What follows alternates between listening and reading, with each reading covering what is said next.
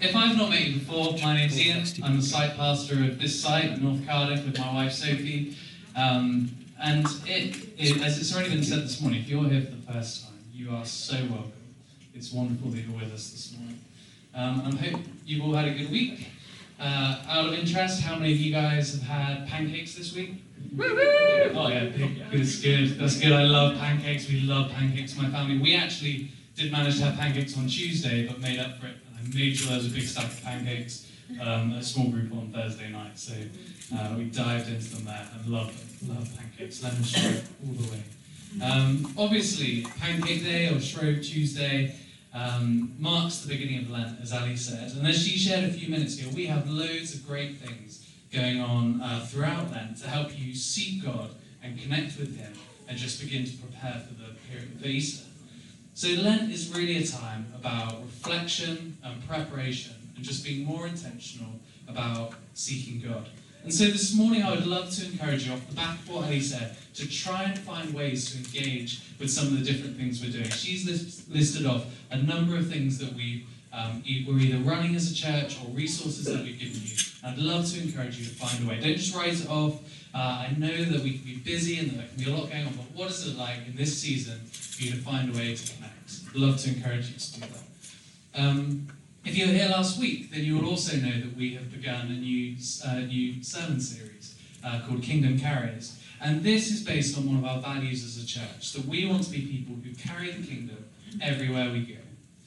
And what that means, what that looks like, is that we want to allow God to use us to see His kingdom come, to see His will, His plans, and His goodness released in this city, in the schools, in the businesses, in family, in community, everywhere. That His goodness and His desires would fill every aspect of life in this city. Amen? Amen. Amen. So this morning, I want to pick up where Paul left off last week. Last week, Paul kicked off this series by looking at the authority we have as followers of Jesus. And how right at the beginning of the Bible, we see how we were made in God's image and that He gave us authority to partner with Him and shape the culture around us. And Paul showed us how Jesus reiterated this partnership in Matthew 28. And in a sense, He recommissioned us once again, giving us authority to influence and shape the world around us and to go and make disciples. And it was a fantastic introduction to this series. And if you didn't hear it last week, if you weren't here, I'd thoroughly recommend getting online and giving that a listen to. Just to let you know, there will be no £10 notes given out for free this week. If you came expecting, I'm sorry to let you down there. Yeah, I've been saving all week and I just couldn't get up to it. So I just didn't think I could do it. Maybe next week. So if we take the words that Jesus told His disciples in Matthew 28, all authority in heaven and on earth has been given to me, therefore go and make disciples of all nations. And if we accept these words, that these words are as true for us today as they were to the disciples He told them, we come to this amazing conclusion. That we are able to carry the kingdom into the places we go because Jesus has given us authority to do all the things that He did. Now, I don't know about you, but that both excites me and makes me a little bit uncomfortable, you know? And the reason that this makes me slightly uncomfortable is because I know that often my life doesn't always reflect that. Often, I don't feel like I live as a person who walks and talks and prays with the King's authority. And I certainly don't always feel like I see the results of walking in that authority that Jesus has given me. Now, it might be just me that feels this way, but I have a suspicion that I'm not alone feeling like that. And I imagine that actually there's many of us who feel this way. We might feel like we walk in some authority and we see some breakthrough, but we know that there's more, right? Maybe many of us know that what we are currently living and experiencing isn't the fullness of what Jesus has given us and called us to. If Jesus gave us all authority, then surely there must be more than what we know, right? So this leads me to ask these questions. Firstly, if Jesus has given us all authority in heaven and on earth, why is it that so often we don't see the fullness of this in our lives? Why don't we see it? And secondly, what would it take for us to walk in greater authority? What would it take for us to see kingdom breakthrough everywhere, every day? These are the questions I want to address this morning. Now, I imagine that these are probably similar questions to those that the disciples would have been asking as they followed Jesus. Jesus was the model kingdom carrier. If you want to know what it looks like to be a kingdom carrier, look at the life of Jesus in the Gospels. He demonstrated perfectly what it should look like to carry the kingdom. Well, the disciples, they followed him everywhere. They spent every day with him. They saw everything. How he lived, how he spoke, what frustrated him, what moved him, what excited him. They saw everything he did. They saw the compassion he had for people. They saw what his prayer life looked like. They saw the intimacy he had with his Father in heaven. And they also saw the authority he had when he prayed. When Jesus prayed, things changed. The sick were healed, demons fled, water was turned into wine, trees withered, storms were calmed, food multiplied, the dead were raised. When Jesus prayed, the kingdom of heaven came on earth. And so on one occasion, the disciples came to him and they asked him to teach them how to pray. They wanted what he had, and they recognized that there was something special in the way that he prayed. So if you've got a Bible with you, I'd love to encourage you to turn to Matthew 6, which is right at the beginning of the New Testament. And this is the passage that we're going to be in this morning. This is where, and we're going to look at what Jesus teaches them about how to pray. It might be a passage that you're familiar with. And if you haven't got a Bible, don't worry, because I'm sure the verses will appear behind me. This was his response. We're going to start in verse 5. When you pray, do not be like the hypocrites, for they love to pray standing in the synagogues and on the street corners to be seen by others. Truly I tell you, they have received their reward in full. But when you pray, go into your room, close the door, and pray to your Father who is unseen. Then your Father who sees what is done in secret will reward you. And when you pray, do not keep babbling like the pagans, for they think that they will be heard because of their many words. Do not be like them, for the Father knows what you need before you ask him. This then is how you should pray. Our Father in heaven, hallowed be your name, your kingdom come, your will be done, on earth as it is in heaven. Give us today our daily bread, and forgive us our debts, as we also have forgiven our debtors. And lead us not into temptation, but deliver us from the evil one. And my Bible had a note at the bottom to say that some versions record that Jesus finished that prayer this way: for yours is the kingdom and the power and the glory forever. Amen. And so for the remainder of this morning, I just want to unpack verses 5 to 10 and see what Jesus teaches us about developing a close relationship with God in prayer, and also how this is linked to our authority as kingdom carriers. So let's start in verses 5 to 6. When you pray, do not be like the hypocrites, for they love to stand in the synagogues and on the street corners to be seen by others. The Pharisees in Jesus' time loved to pray, and they prayed loads, way more than we probably prayed. But the problem was that they made prayer all about being seen to do the right things by others. And as a result, they'd actually abandoned the whole point of prayer, which is about cultivating your relationship with God. That's what prayer is about. In these verses, Jesus sets out to teach his followers that creating space to connect with God should be done in private, before an audience of just one, our Father in heaven. Now, I don't think that Jesus is suggesting for 1 minute that the only place that you can pray is in your room. But I do think that what he's saying is that we ought to set aside room in our lives to meet with God. And as I'm sure we're all aware, this isn't easy, is it? It's not easy to do this. As much as I try and I strive, sometimes it can be hard to just feel like I found time in the day. I know that in my own life, it can become so easy to neglect prayer and spending time with God. And it's not like I try to avoid it purposefully. It's not like I'm intentionally doing that. Sadly, it's just sometimes it's one of those things that just either slips off the radar or just falls down the list of priorities. I don't know if you find a similar thing. It's like that friend that you keep meaning to contact, and you keep saying, oh yeah, we must catch up. But the days and the weeks go by, and you just forget to check in. And eventually it dawns on you that we just haven't spoken properly in a very long time. You know, a few months ago, God gave me a really clear picture that spoke into my own life. It was of a hot air balloon being prepared at the top of a hill. And as I was meditating and being led by the Spirit through this picture, in my mind I started to make my way up this hill towards the balloon.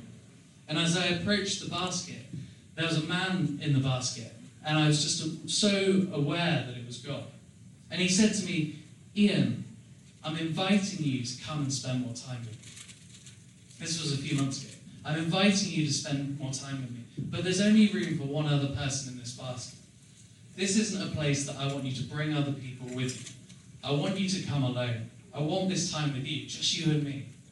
It was an invitation for intimacy with God. And I knew as this scene played out in my mind, and as God spoke to me, that this was an invitation to connect with him.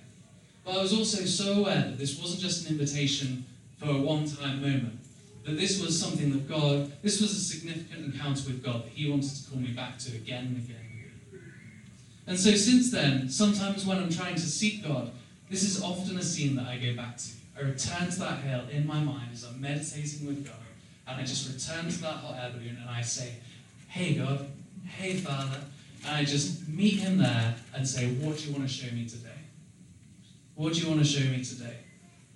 And so it's a place that I've gone back to time and time again. I've actually gone so far as to make, I think the picture's going to be, I've made this my wallpaper screen on my laptop, so that every day when I'm working or when I'm on my laptop, I see that and it's just a reminder, get back in that place with God.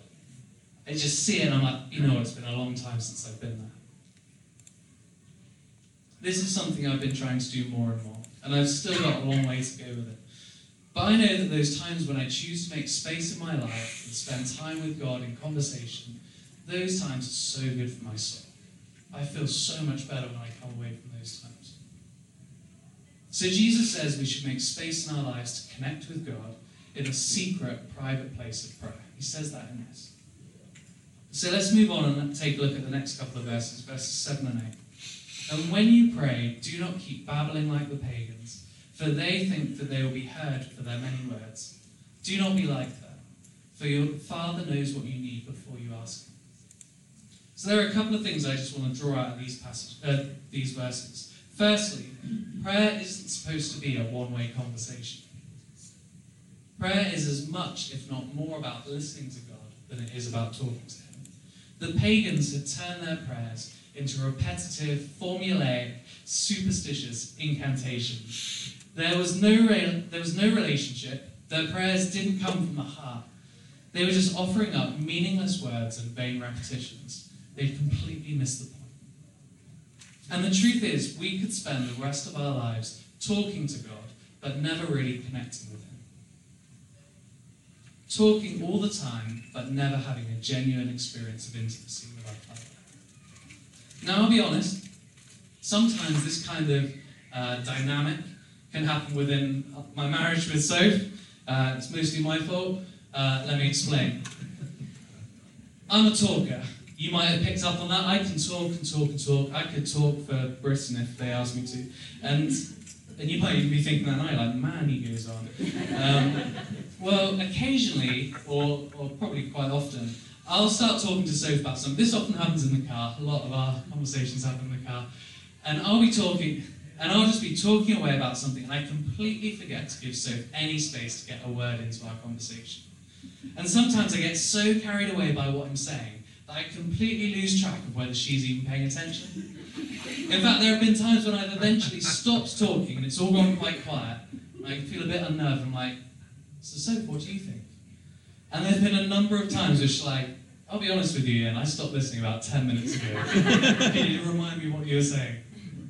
And I think it's just that in those moments, I find that I get so wrapped up in what I'm saying and what I want to talk about that I forget to give Soph time to speak into our conversation. So we need to create space to listen as we pray. Because I think this is sometimes what can happen in our prayers too. When we come before God, when we actually get around to doing it, we can come before God and we just list off everything that's built up, everything that we've forgotten to tell him. But we don't take the time for him to speak into our conversation too. So we've got to create space to listen as we pray.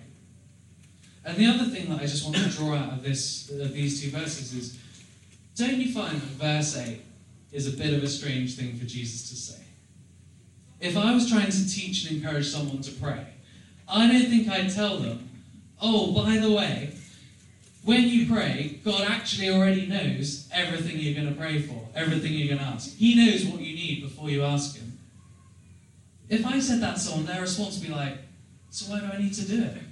I'm kind of questioning Jesus' angle on this when he's doing this, but we'll get to it.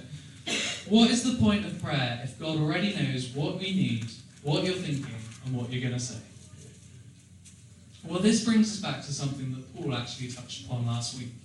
That even though God, in his sovereignty, could carry out all his plans without us, his overwhelming desire is to involve us and partner with us in seeing them done. That's his desire. This is God's magnificent intention. The thing that brings God ultimate delight when we partner with him. We get the privilege of partnering in the purposes of God. That's an amazing thing. And this partnership, this relationship, is actually cultivated in the secret place of prayer that we've been talking about. Maybe God actually knows better than us what we need. But we come to God and we're like, God, I just need this, this, and this. What if he actually knows better than us what we need? And if we just took the time to listen and then ask for that, he's like, yeah, sure. Of course I want to give you that. This is absolutely what you need. I think sometimes I come to God and I pray and he's like, I'm not giving you that. You don't need that. You need this. Pete Greig, who is the founder of the 24/7 prayer movement, who I'm going to quote a number of times this morning, he says this: the point of prayer is not the power it releases, but the person it reveals. The vision is Jesus. Everything else is secondary. Even the mission is less important than the man. And this leads us into looking at verse 9. This then is how you should pray. And I just want to point out that Jesus isn't telling us that we must pray these exact words. I don't think that's what this is about. That's not what he's doing here. There is nowhere in the Bible where we actually see Jesus praying these prayers himself, other than when he's teaching the disciples this. So Jesus gives us this prayer as a model. It's supposed to teach us the pattern and the posture of how our prayers should be. It's not about the words we say. It's about the posture of our hearts and our minds before God as we pray. So he says this: this then is how you should pray. Our Father in heaven, hallowed be your name. Jesus begins the prayer, our Father. It starts with the Father. And I think what Jesus is really getting at here is that our prayers should always start with God. They should start with his greatness, not our weakness. Focusing on his favor, not our failure.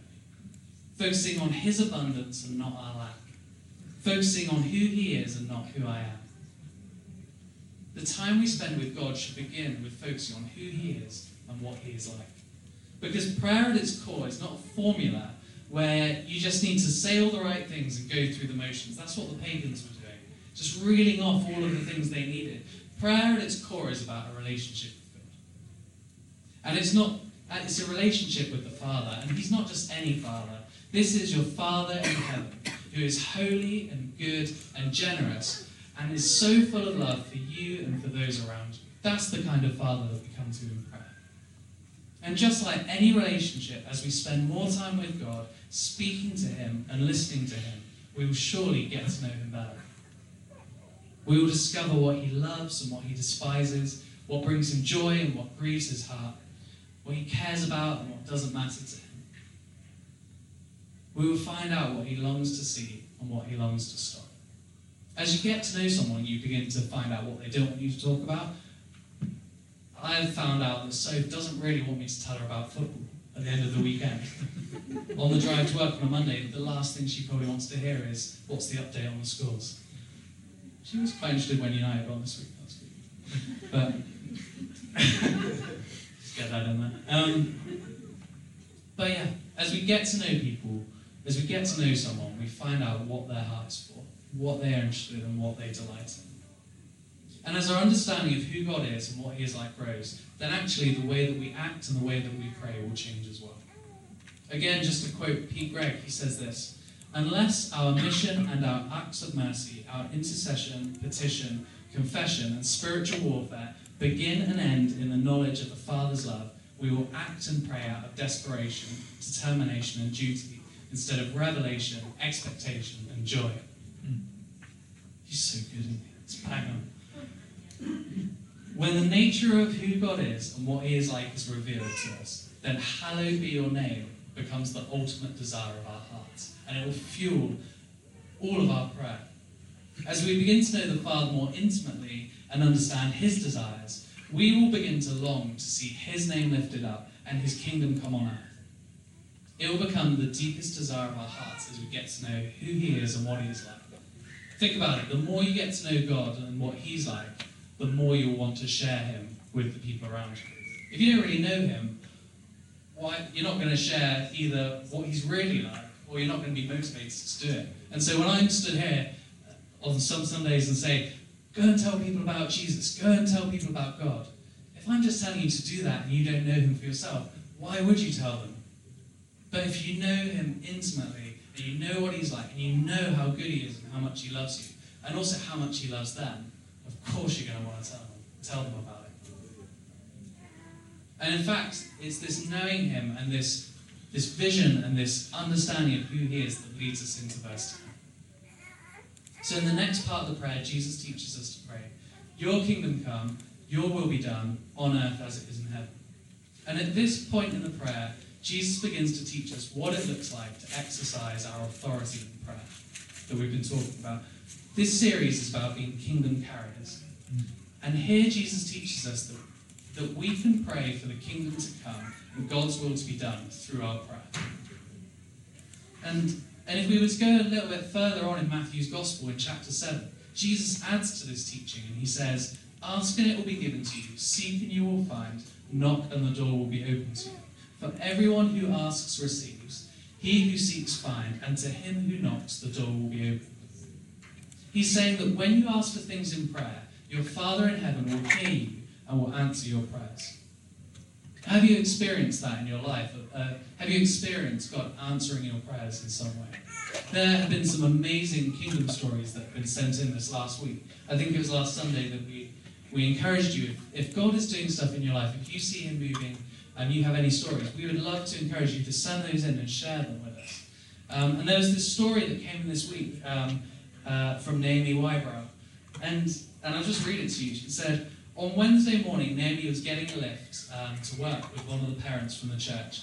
And she had a really bad headache that she'd had since Monday. So this is Wednesday now. She's had this headache since Monday. And the parent asked, so what's wrong?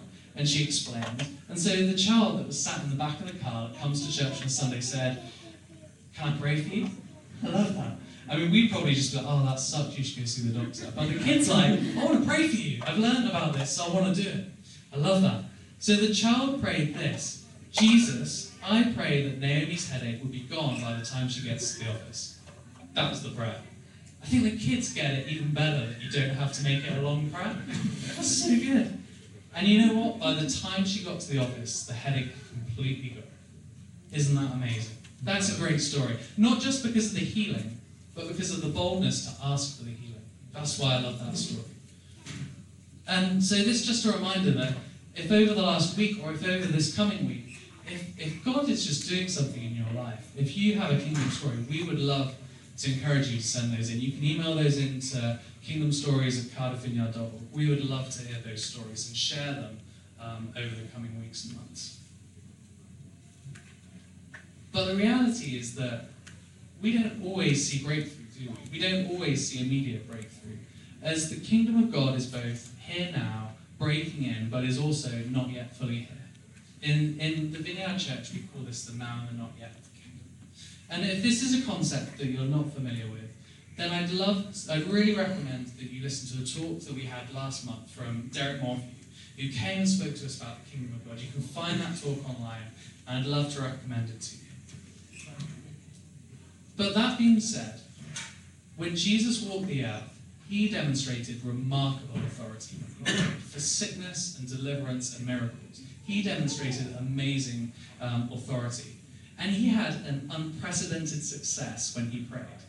Because, as he declared in John 5:19, he only did what he saw the Father doing. So how could he fail when he was simply joining with what God had already begun? How could he fail when he was just joining in with what God had started doing?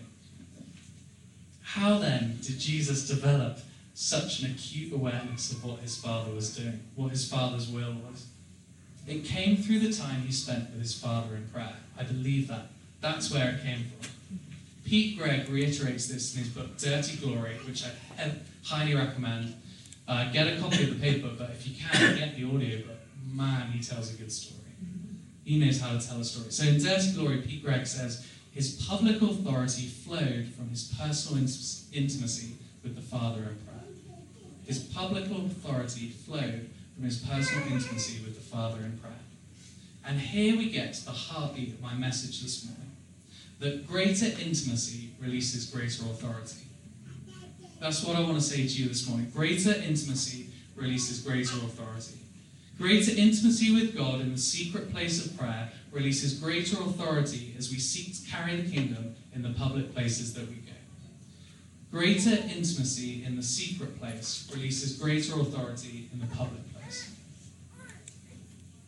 The secret, then, of becoming the kingdom carriers that we are called to be is found as we seek intimacy with our Father and pursue his presence.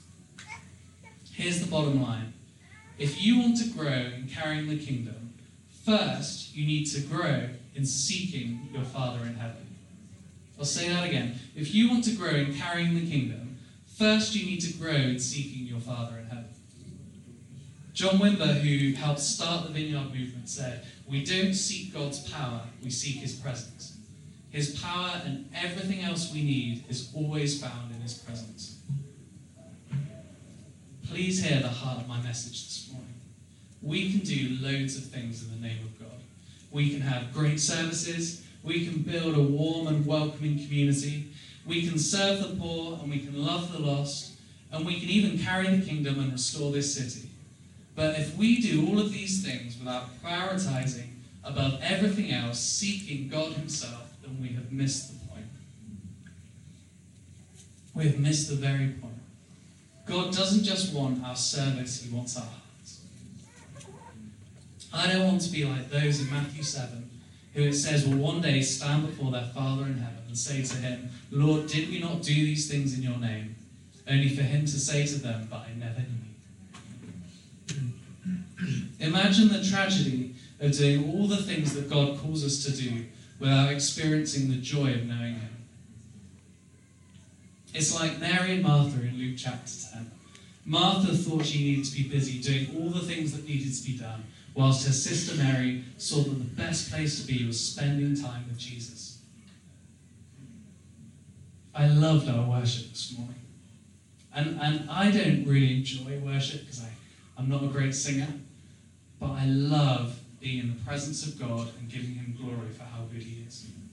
And I loved that this morning. You know, Jesus came to earth and he died on the cross and he was raised from the dead so that we could have a relationship with our Father in heaven. So why would we miss out on that? Why do all of the things we could do and miss out on the whole reason Jesus came?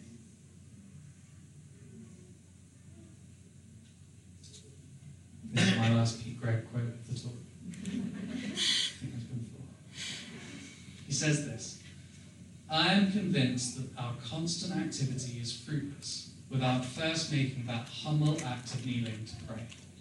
I am convinced that prayer is not only our greatest privilege, but also the greatest source of our power." As we lean into prayer as a church in this season of Lent, and especially over this next week of 24/7 prayer, our desire is to release life into this city. That's our desire. We want to pray for the good things that God has prepared for Cardiff for tomorrow to be released today and seen in our day. But above all, our desire and our goal must first and foremost always be to pursue God, to seek him, to know him, and to have a relationship with him. And that is the beauty of this season of Lent that we're entering into, and why we are encouraging you to go along to a prayer gallery, or to sign up to go to the 24/7 prayer room, or to use those prayer cards that you've been given, or to carve out 5 minutes in your day to do the Daily Examine. That's why we're encouraging these things. These things are there to help you make time and space in your week to be intentional and to prioritize prayer. We're not going to force you to do them, but we'd love to encourage you to connect. Try and spend some time in your week to be free from distraction and with God. In Jeremiah 29, God says to his people, "For I know the plans I have for you, plans to prosper you and not to harm you, plans to give you hope and a future. Then you will call upon me and come and pray to me, and I will listen to you. You will seek me and find me when you seek me with all of your heart." God knows the plans he has for us as a community. And he knows the plans that he has for this city. And he invites us to call upon him and seek him. And he invites us to partner with him. But he also invites us to simply know him. It's not enough for us to settle for his power without his presence, to be satisfied to see his favor without his face, to be content with his authority without his friendship. This morning I want to remind us that his power is found in his presence, and that we are to be a people of the presence.